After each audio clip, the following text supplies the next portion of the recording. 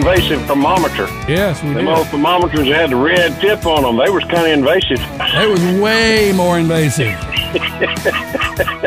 It was not a temporal scan from 2 feet away. No. It was certainly invasive. Yeah, it was. Why did they need to know what the temperature was in there? Why?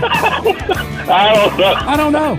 Why do you have to know what the temperature is in there? And when Mama sent you to get the thermometer and you went and got the red, no, put that one back. I didn't want to go get. They needed a little something more distinctive about those two thermometers. They really did. Than what they were.